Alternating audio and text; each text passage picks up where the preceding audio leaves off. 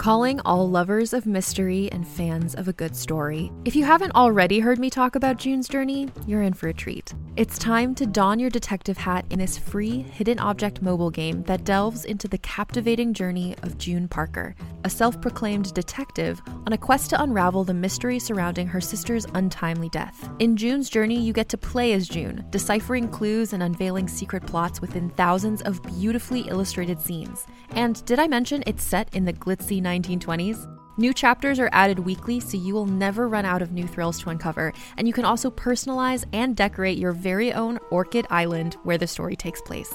How sharp are your detective skills? Find out when you download June's Journey on your Android or iOS device, or play online via Facebook Games. Your detective journey awaits. Hey there, it's Rachel Ballinger, and I am thrilled to invite you to Rachel Uncensored, my podcast where I get real with my friends and celebrity guests, where we talk about all sorts of topics. From personal stories to hot-button issues, we cover it all. New episodes drop every Wednesday, so make sure you tune in on Apple Podcasts, Spotify, or wherever you listen to podcasts. Trust me, you won't want to miss out on the fun and candid conversations we have here on Rachel Uncensored. This is one of my favorite. Are you still with me? I never expected this. Welcome back, friend. Enjoy your stay while it lasts. Audio. The Patron Saint of Suicides contains subject matter that might be sensitive to some listeners. Listener discretion is advised. Are you still with me? I need to hear from you. Stay with me, and we'll get through this together. Atonement makes us human, makes us strong, and gives us hope.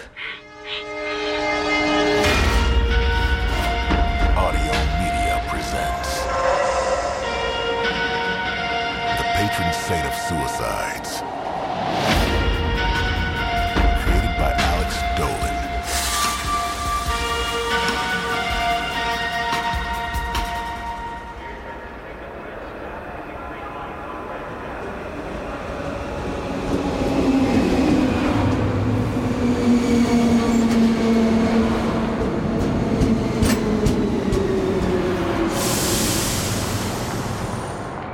Shoes and masks. When I remember it, that's what I think about first. Then I remember the love. Which is worse, because the memories of love are quickly chased away by the reminders of loss. It's so much easier to dwell on the masks. Shoes, masks, trains, guns, bodies. So much easier to be afraid of those. Krish led me by the hand to an open two-seater, giving me the window. Still cold from the platform, his fingers interlaced with mine, and he held my eyes with an electric charge as the other passengers filled in around us. People filled in every available space, scrambling to grasp poles and straps. The temperature rose in the car. I saw someone tighten her fingers around her purse. We all waited to move. Then, the doors opened again. More people pushed into the car. I couldn't see who, but I could feel the energy change. An onslaught forced their way in. They pried open aisles for themselves like they were clearing a cornfield with a machete. I noticed the colorful shoes first. Dozens of bright sneakers in all colors of the crayon box. One pair in aquamarine and one in coquelicot, a sensual red usually seen in poppies, and the occasional overripe persimmon, marching into the car like fire ants on the warpath. I looked up and saw the masks. Sit down! Shut up! Like the shoes, the masks came in many colors, but even brighter, even bolder. They were lucha libre masks, worn in Mexican professional wrestling. They completely covered the head with holes for the eyes, nose, and mouth. Most came in colors like flowers, with base tones of cobalt, crimson, royal purple. Ornate trim outlined each hole. Fabric accents sewn on for added flair came in the shapes of flames or tiger stripes. An orange mohawk sprouted from the top of one mask. Jaguar teeth bared to the gums lined the mouth of another. In some cases, the mask was a lucha libre variation of a pop culture icon, such as Spider-Man or Godzilla. A few had been designed to resemble Dia de los Muertos skulls. I tensed when I saw them, not because the masks themselves were frightening, but because they were out of place. Over millennia, survival instincts have taught humans to be cautious when they can't see someone's face, in the same way the handshake evolved as a way to show that one wasn't carrying a weapon. A bare face signaled peaceful intent. Something as simple as a covered face was enough to raise the hairs on my arms. It should go without saying that the people in the masks were not Mexican wrestlers. They were slimmer. I could tell from their bodies that they were old boys or young men. When they started shouting, their voices confirmed their youth. Many of the male voices sound like they had just dropped into the baritone range, a post-pubescent novelty that suggested they were less adults and more children trying out the costumes of adults. Some of the boys howled primal battle cries, intoxicated by their audacity. We understood. This was a robbery. Within seconds, the intruders flooded the car like creek water around stones. By the time I became aware of the crime in progress, I was too paralyzed to take action. There were too many people, too many masks, and packed in with other passengers, the crowd reached a critical density where the passengers wouldn't know how to fight or flee. We were wedged into our seats, not going anywhere. The train car had 2 sets of doors, and masked men blocked these exits. When passengers tried to leave, they were shoved back inside. The number of masked assailants would have been difficult to count at a glance, but anywhere from 20 to 30 young men had stormed the train. Show me your phones and wallets! Making their way from person to person, they snatched items they could easily carry. Cell phones, tablets, laptops, jewelry, watches, wallets, purses. They collected anything that could be stripped from a body, slid off an arm, or removed from a pocket. Anything that could easily be traded or resold. Next to me, Krish whispered, "Give me your wallet. They're gonna take it anyway." When someone did protest, well, it was almost worse. Give it up, you fucking shit! One rider had to be persuaded with an open palm slap to the head. Most didn't put up a fight. The robbery progressed smoothly with minimal resistance from the victims, and hence, minimal violence from the criminals.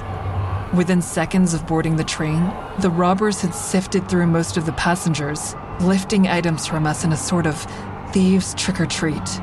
I was grateful Krish had asked me for my wallet. We made it easy for them. Mashing ourselves against the train window and laying our possessions on the seat right by the aisle, I didn't want them touching us. I remember I disconnected from my body and stared at the floor, hoping it would all end soon.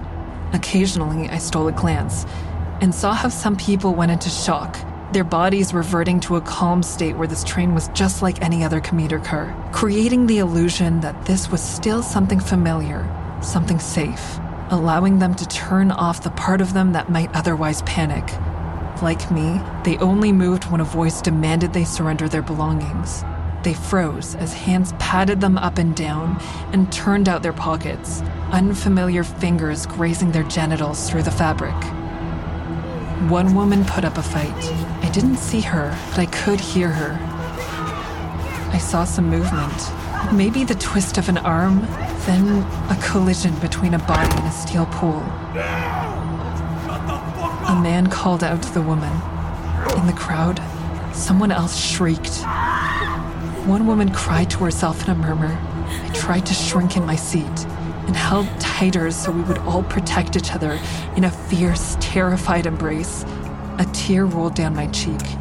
After the woman dropped, we passengers became more compliant, and thieves hastened to pluck our goods so they could escape. Somewhere at the center of the car, I heard one of the robbers talk to a rider. He had a mask that resembled a clown. Dopey smile, red nose. I know you. A moment later, one of the passengers went crazy. And then, in the enclosed space, it sounded like a bomb. Those who carried guns drew them, both criminals and passengers. An eerie pause followed. Boys waved guns in the air, and the people who had disconnected from themselves returned to their bodies, weighing the severity of the moment, understanding that if they failed to act, they might die. Several moved quickly, some trying to subdue their attackers. A stampede of passengers fought against the throngs of marauders, all going for the exits or trying to wrest weapons from hands. I held us tighter. Then everything turned to chaos. Bullets ripped through the train car. They burst through glass, steel, and us.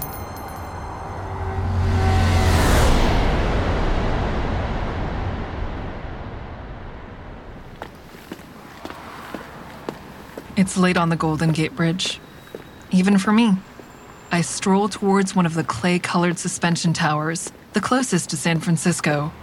Tonight, its top vanishes within a blanket of low clouds. The sodium lights give them an ochre wash.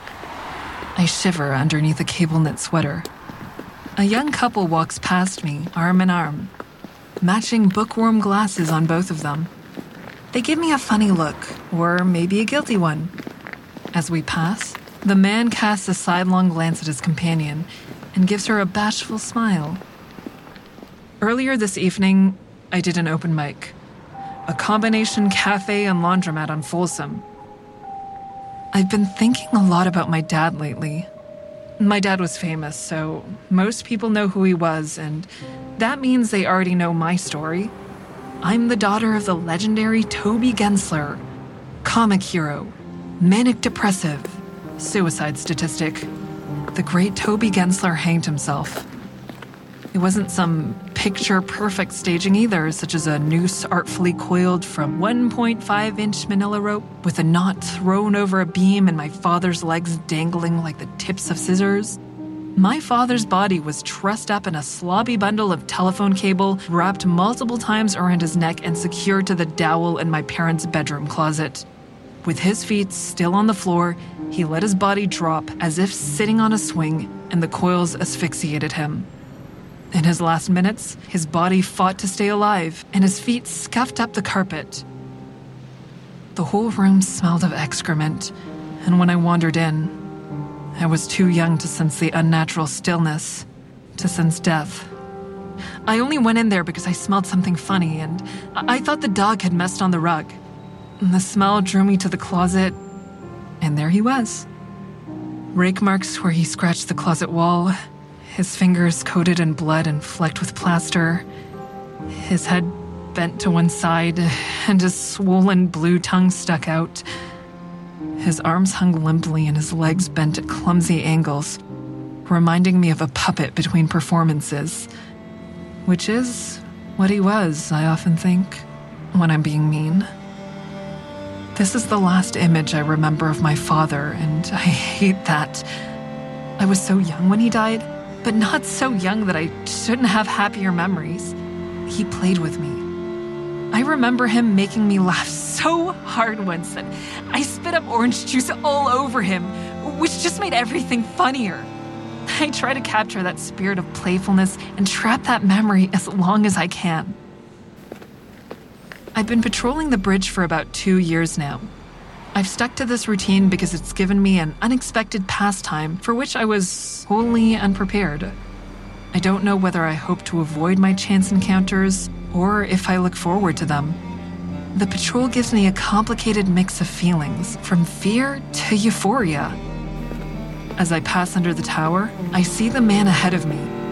He's alone, stationary, leaning on the railing and looking down at the water. I make out features as I get closer. Stocky, gray-haired, wearing a dark suit. With his elbows on the railing, he might notice that someone is approaching him, but he ignores me. I've seen the pose. I don't have to see his face to imagine his despair as he looks down at the waves.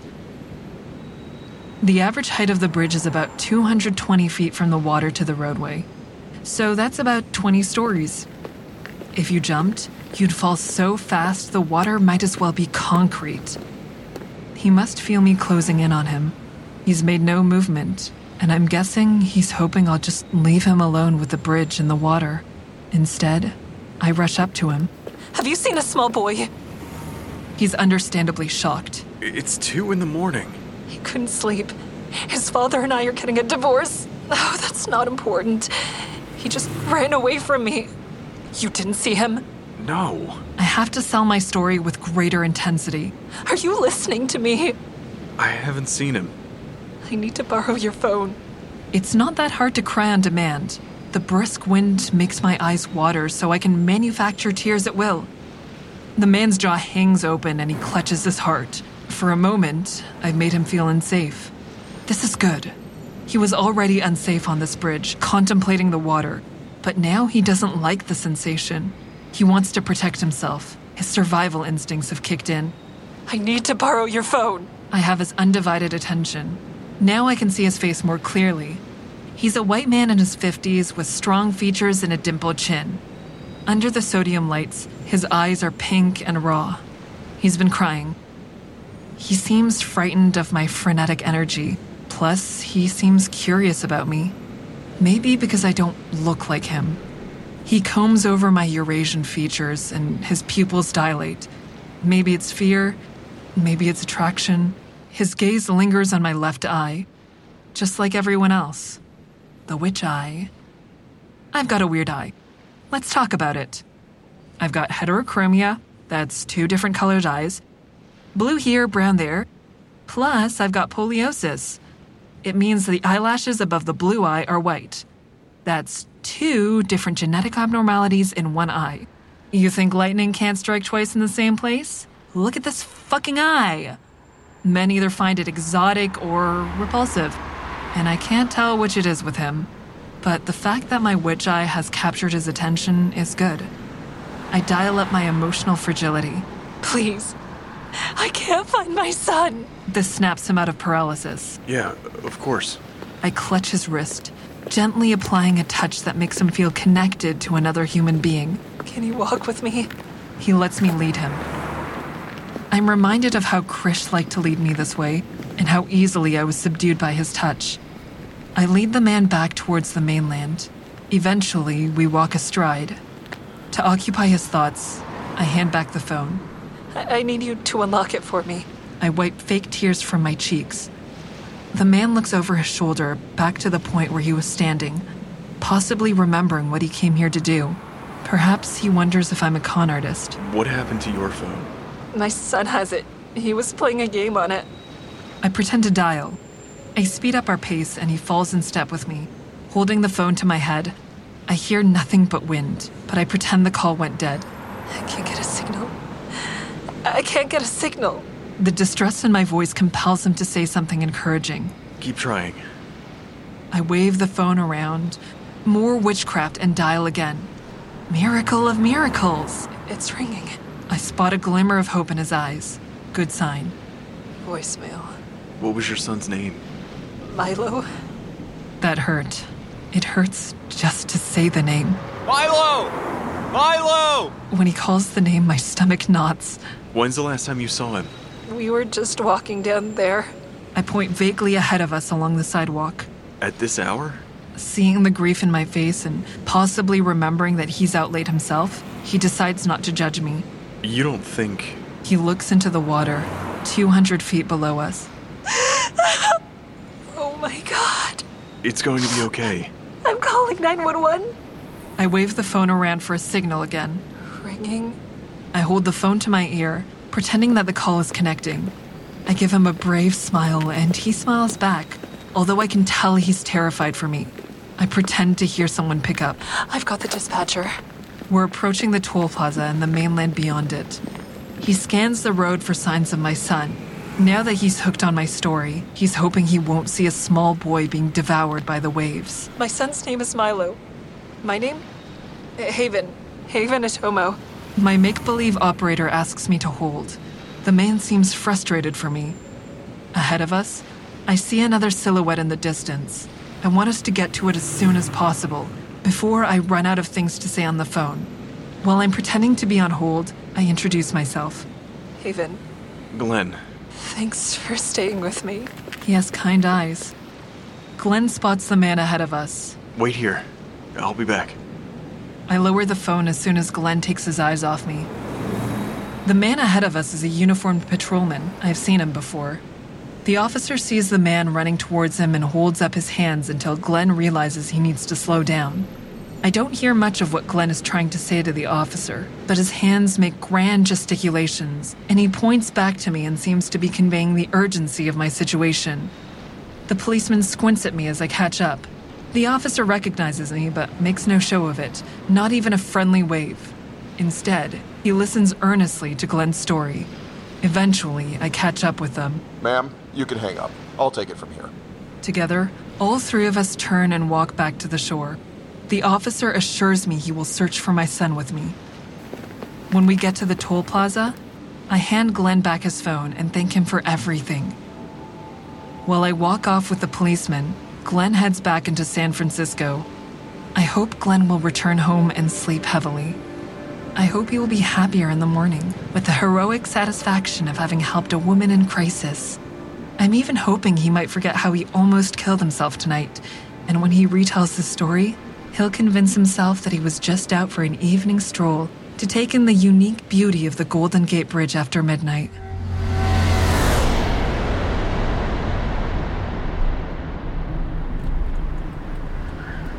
Fog rolled into Oakland, although it would likely burn off by noon. Only phantom shapes were discernible in the gray murk. Victor Blossom left his car and walked toward the train. The string of double-decker freight cars reminded him of an elephant caravan. Blossom was lean, with cropped blonde hair.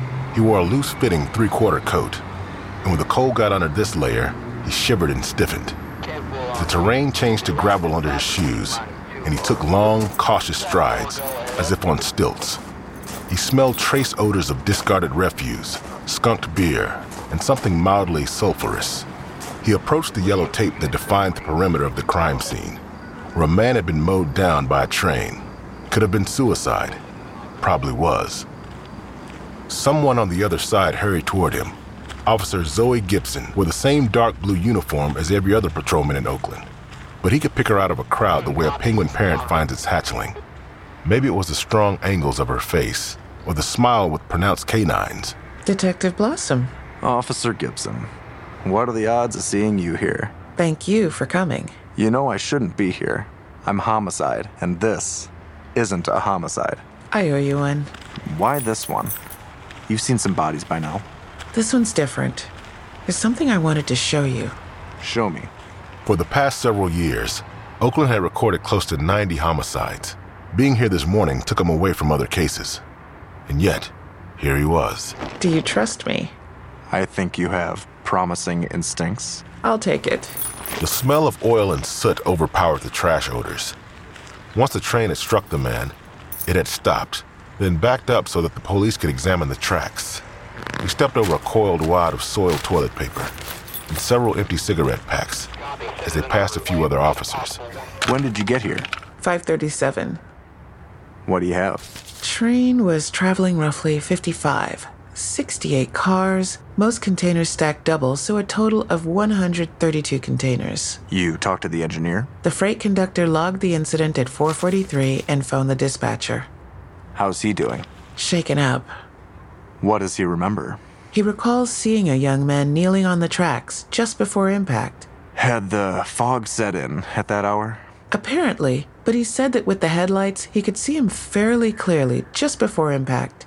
He said he's been through this before, a few years ago when someone threw himself on the tracks around L.A. Blossom thought about all the bodies he'd seen over the years. It gets easier the more bodies you see, but it doesn't ever get easy. How did the engineer talk about his limited visibility? Didn't spot him until it was too late to stop. Yet he kept going at a pretty good clip, even though he was cutting through an urban area, even though there was decreased visibility. You think he could have braked in time? That's for someone else to figure out. So, the victim was male? A young adult male. Did the engineer remember anything else? Young, light-skinned, possibly Latin, possibly Asian. Maybe white. Couldn't be more precise on age, and he didn't remember the clothing. He remembered the pose. The pose? He said the man looked down into his hands like he was praying. If he was looking down, how did he get a look at his face? Not a good look. He did glance up at the train, and just before it hit him, tucked his chin down into that prayer pose. Should we ask again? Not yet. All right. Where is it? This way. He could smell blood in the air. They were getting close.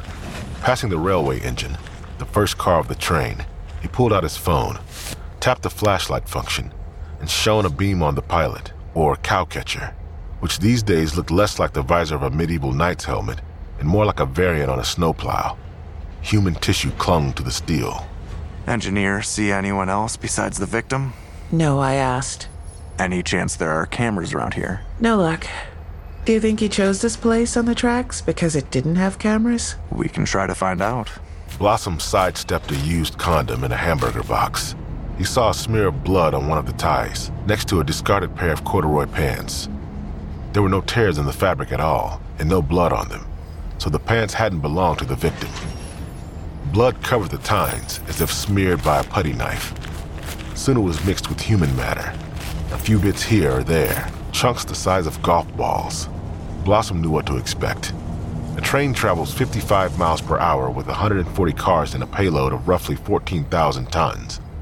It collides in Oakland with a man weighing anywhere between 150 to 200 pounds.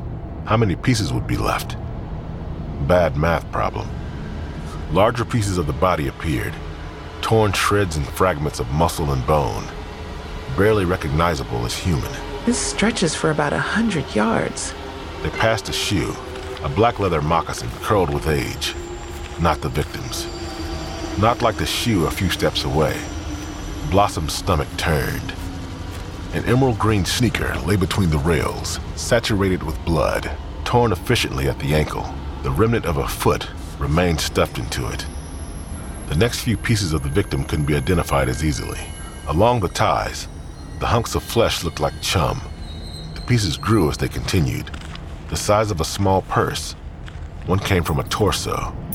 The skin had flayed from the muscle, and only from the protruding bones could Blossom discern these at once belonged to a rib cage. At this point, he mildly resented Gibson for asking him here. Mainly because, so far, he didn't know what he could contribute. None of these clumps of flesh were telling him anything. Sometimes on a crime scene, he felt like the cosmos conspired to burden him with grisly scenes, just to dispirit him. Book of Job stuff. He tried to imagine a scene a few hours ago, back when the remains formed a man, and he began to raise important questions. What drove you to it? Why here? Why now? And he couldn't help but ask, if you could see yourself now, would you still have knelt down on the tracks? The stench of carnage lodged in his nose. Following Gibson, he scanned the scene. Here, a crushed cardboard caddy for Tecate beer. There, empty Aquafina bottles. Then, an arm. Long and thin, 2 bones sprouted through the narrow end. Why would someone do it here? He didn't have an answer. This stretch of train tracks in Oakland cut through a desolate portion of the industrial corridor. In the middle of nowhere, really. Nothing to see here, and it was inconvenient to get to. He noted the chain-link fence on either side of the tracks, topped with razor wire. Do you think he jumped the fence? I found a section someone sheared through with bolt cutters. Where are the bolt cutters? Exactly. Are you sure the victim is the one who cut through the fence? Maybe the hole was already there, but it's pretty close to the point of impact. Regardless, I'm guessing that's where he came in. Let's hope someone left some evidence on the fence. I just keep wondering, why here? The location seems odd. Why not just jump off a platform at a station? Maybe this man thought it would be quick, painless. Maybe he wanted to do it in a place where a family member wouldn't find him. Maybe he wanted to make it so that no one could identify him at all, and it would be as if he just vanished into thin air. Does that ever work? Not usually. He did a good job of obliterating himself, though. You can barely tell it was a person. The engineer couldn't be more specific on race? I asked him a few times. Dark hair, light skin. It's all he remembered. The train was going too fast. Did you find a car nearby? I checked around. No car, no bike either. At least that we've been able to find. Do you think it means anything? He probably walked. Oakland's a big place, but it's not that big. The closest neighborhood is Fruitvale. You should check to see if anyone's been reported missing from the surrounding communities.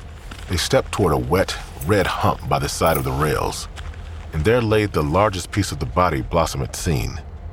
At a quick glance, it seemed to comprise the pelvic girdle and part of the trunk, with a leather belt wrapped around it, the nickel buckle embedded into the skin.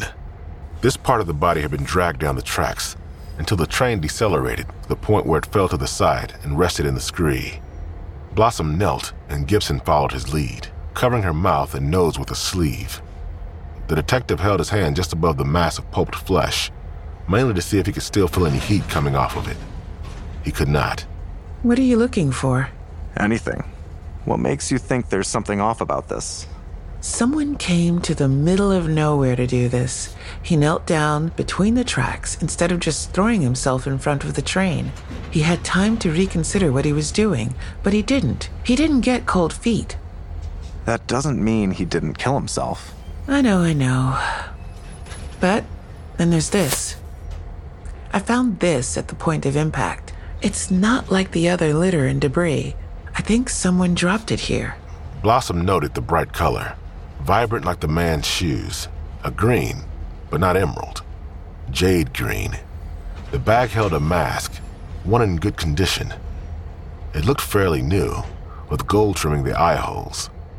He recognized it as the type of mask worn in Mexican professional wrestling. He recalled the official name of the sport with a glimmer of satisfaction: Lucha Libre.